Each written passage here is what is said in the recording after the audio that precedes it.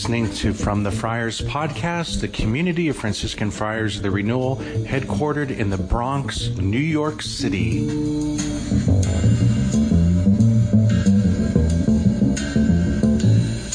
A reading from the Holy Gospel according to Luke. At that time, Jesus came to Jericho and intended to pass through the town. Now a man there named Zacchaeus, who was a chief tax collector and also a wealthy man, was seeking to see who Jesus was. But he could not see him because of the crowd, for he was short in stature. So he ran ahead and climbed a sycamore tree in order to see Jesus, who was about to pass that way. When he reached the place, Jesus looked up and said, "Zacchaeus, come down quickly, for today I must stay at your house." And he came down quickly and received him with joy. When they all saw this, they began to grumble, saying, "He has gone to stay at the house of a sinner." But Zacchaeus stood there and said to the Lord, "Behold, half of my possessions, Lord, I shall give to the poor. And if I have extorted anything from anyone, I shall repay it 4 times over." And Jesus said to him, "Today salvation has come to this house, because this man too is a descendant of Abraham. For the Son of Man has come to seek and to save what was lost." The Gospel of the Lord.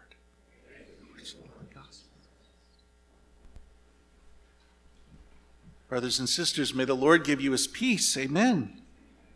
I hope you don't mind, but last night I made a deal with the Lord that as long as I'm wearing my Philadelphia Phillies hat, our team will win the World Series. So we lost last night 5-2, and I know it may be a little awkward during Mass to see the priest wearing the hat, so I apologize, but I made it. No, just kidding. So welcome everybody, welcome. Once again, the readings today at Holy Mass are so good, so beautiful. And you know, the way the church has put together those passages of the Bible, they complement one another so beautifully. And today, the readings really have the theme of God's mercy. And that is a theme that I would love to preach about every day of the year. What an important and wonderful theme, that God loves us, he is merciful, and he was always willing to forgive us if only we would receive his forgiveness. In that first reading from the Book of Wisdom, we're being told that God wants to have mercy on everyone, and that he's very patient. He overlooks people's sins so that they may repent. And you know, I was thinking, it would be easy enough for me here in my homily to give some sort of teaching, like a theology lesson on God, on his love, how his love comes to us both through mercy and justice, and how he offers to us the forgiveness of our sins and invites us to repent so that we could receive that forgiveness. But you know, probably something that's even better than giving a theology lesson really is stories.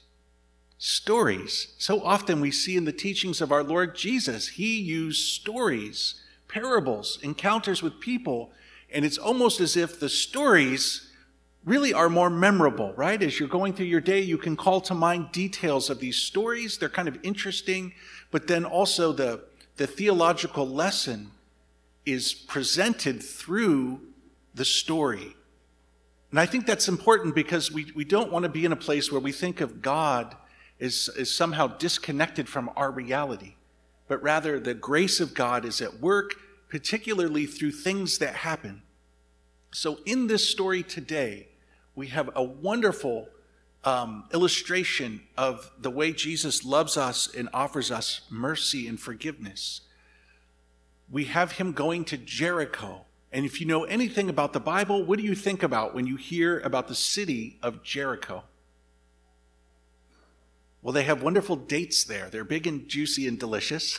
No, but you think of the wall. right? Jericho was that city with the wall, and when Joshua and the children of Israel in the Old Testament finally arrived at the Holy Land, the first place they came was Jericho. And you remember the story of them marching around Jericho 7 times with the Ark of the Covenant. And on the 7th time, they would blow the trumpets. And you remember what happened? The walls came tumbling down.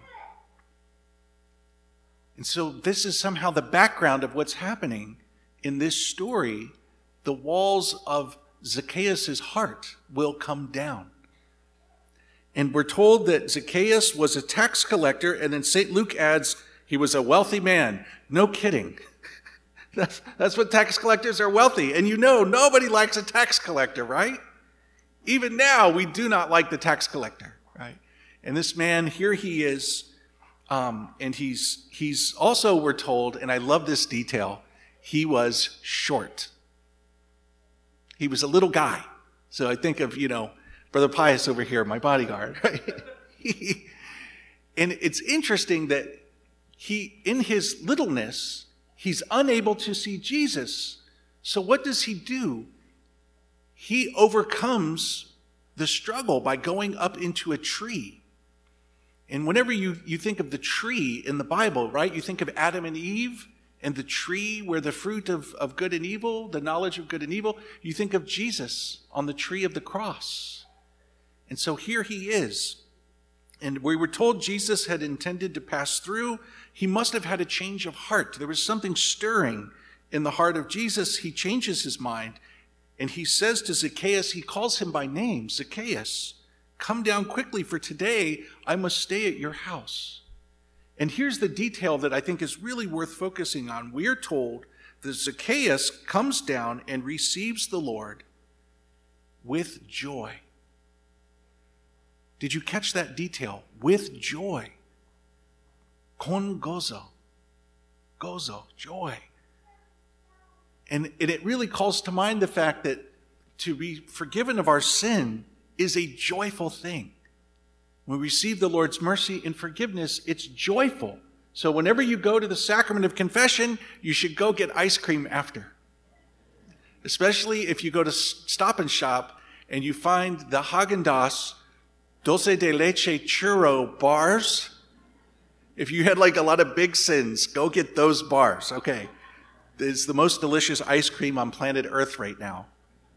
But it's a joyful experience to receive the forgiveness of the Lord. And as I was praying over the story of Zacchaeus in this encounter, I was calling to mind so many other stories from the gospel that kind of offers to us a fuller picture of what Jesus came to tell us about how God is. Think of the parable of the prodigal son in Luke 15. The younger son spits in his father's face. He takes his inheritance and he goes off to live a life chasing after wine, women, and song, right? A life of sin. And he has a big conversion. And he comes back home in repentance. And the father receives him and forgives him and embraces him and throws a party. My son was lost, but now he's been found. He was dead, but now he's alive. A party is a joyful thing. Beautiful. You think of the woman who washed Jesus' feet with her tears. You remember the story. She's weeping and she's washing his feet, drying his feet with her hair. And the Pharisees were so scandalized at this, and they said, this woman is a sinner. And Jesus replies, when I came to your house, you didn't give me water to wash my feet, but she has washed my feet with her tears and dried them with her hair, because her sins were many. And those who much is forgiven love much. Amazing. I think of another scene when Jesus is on the cross. You remember the good thief. He's up on the tree like Zacchaeus, and he commits his last act of theft. He steals heaven. Jesus, remember me when you come into your kingdom. And Jesus replies, amen, amen, I say to you, this day you will be with me in paradise. You think of the man with the lost sheep. He goes in search of the one. He leaves the 99. And when he finds the lost sheep, he gathers the sheep in joy. Or the woman who loses the coin, and she cleans her house until she finds the coin. And she's so happy that she calls her neighbors in for a party and probably spent the coin on food. There's that theme of the joy of the Lord's grace and mercy and forgiveness. It's wonderful. It's beautiful. And so a little bit more about how to understand what this might mean for each one of us. So we want to understand that the Lord's offer to forgive us our sins is not something that we earn. St. Paul was very clear about that salvation is a gift. A gift. You don't earn it. It's not something that you can buy. And I was thinking about how amazing that is. It's not even a gift we deserve. That's what makes it amazing. It's like even when we don't deserve it, we've done nothing to earn it. The loving heart of God the Father offers us forgiveness and mercy. It's almost like as if, I was thinking about if you've ever studied the history of religion in the world, so much religion has been about trying to figure out a way to get the deity to be favorable, right? For like good weather for the harvest, or praying that there won't be an earthquake or a volcano. Or I think of the Aztecs down in Mexico, they would do sacrifices so that the sun would rise in the morning. They were so afraid it wouldn't rise. So much religion was centered around trying to figure out how to get on the good list of God. And then along comes the real God in the flesh, Jesus, the incarnation, and he teaches us that we don't have to do any of that. It's okay. That the Father offers us love and mercy and forgiveness because it's who he is.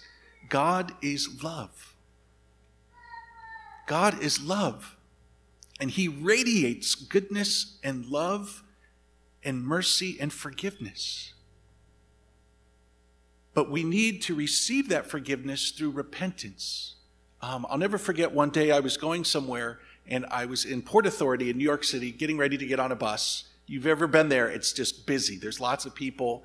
And I see a guy who worked there, an employee, right down the hallway, and he yells at me, "God loves everybody." I was like, oh no, here we go. I guess I'm asking for it, right? Because I kind of look like something out of medieval times, right? And people, there's so many people around there like looking what's happening, God loves everybody. God forgives everybody. We're all going to heaven. And then it was almost like there's this moment and there's these people like looking to see what is the monk going to say, It was almost like the OK Corral. Like we were like going to have a draw, And I was like, okay, what am I going to say? There's this thing that's happening. And so I said to him, yes, God does love everybody. Yes, God does offer forgiveness to everybody. But everybody doesn't receive it. To receive his forgiveness, we must be humble and we must repent of our sin. We must ask him to forgive us. It's not the same as earning it, but it's what we do to receive the gift that is given, right? The gift is given, but then the person must be willing to receive the gift. And that is the gospel. That is the good news. And that clearly is what Mother Mary focused on at Fatima. When she spoke to the children of sin and of hell, where people go who reject God's mercy, reject God's offer for forgiveness, and inviting us to repentance, to prayer, to reparation, to intercession, for that grace to come. So important. So I'm going to conclude with an analogy. And I want to introduce this analogy by, first of all, apologizing to any of you who are sitting in the back row. So I'm going to talk about the back row, but I don't mean this towards any of you, okay? So please don't take it that way. But here's the analogy. We need to remember that the forgiveness of sin is part of a bigger story. The forgiveness of sin is so that we can have a closer relationship with God. Because sin is the thing that hinders a closer relationship with God. Sin is like those walls of Jericho that keep him out. And once the walls come down, Once sin is forgiven, we're able to have a closer relationship with God. That's why he wants to forgive us our sins, because sin is the thing that damages our heart and it fractures our relationships. So it's not just to be forgiven, but it's also the healing of the effect of sin, which is broken relationship with God, broken relationship with each other. And it's almost like when you go into church, you have a choice where you're going to sit, right? Nobody forced you to sit where you're sitting. And so the question is, how close do we want to get to God? You know, we can come and sit in the front row to be close to the Lord, or we can choose to sit in the back row to be far away. And again, no judgment on anybody. This is just an analogy. I'm aware all the real Catholics sit in the back. I'm aware. But the choice really is ours. How close of a relationship do you want to have with God? We know what relationships are like, don't we? Because we have relationships. Family, a spouse, friends. Relationships take work, don't they? And a lot of mercy, a lot of forgiveness, but a lot of spending time together to come close. So this is the heart of what the readings are about today, that God is filled with compassion and mercy and forgiveness for the sake of having an intimate and close relationship with us. He's not happy with just waving at us from across the room. He's like an Italian grandfather, like, come here, you know, a hug. It's beautiful. And ultimately, this is the meaning of the story here. And it's joyful. The Lord goes to his home to share a meal, like a family meal, to be together, to be close, and to take away anything that hinders that closeness. That is the mercy and forgiveness that Jesus offers us this day. Let us pray for the grace to have courage, to not be afraid, to embrace the joyful offer of forgiveness that brings us closer and closer to God our Father. Amen.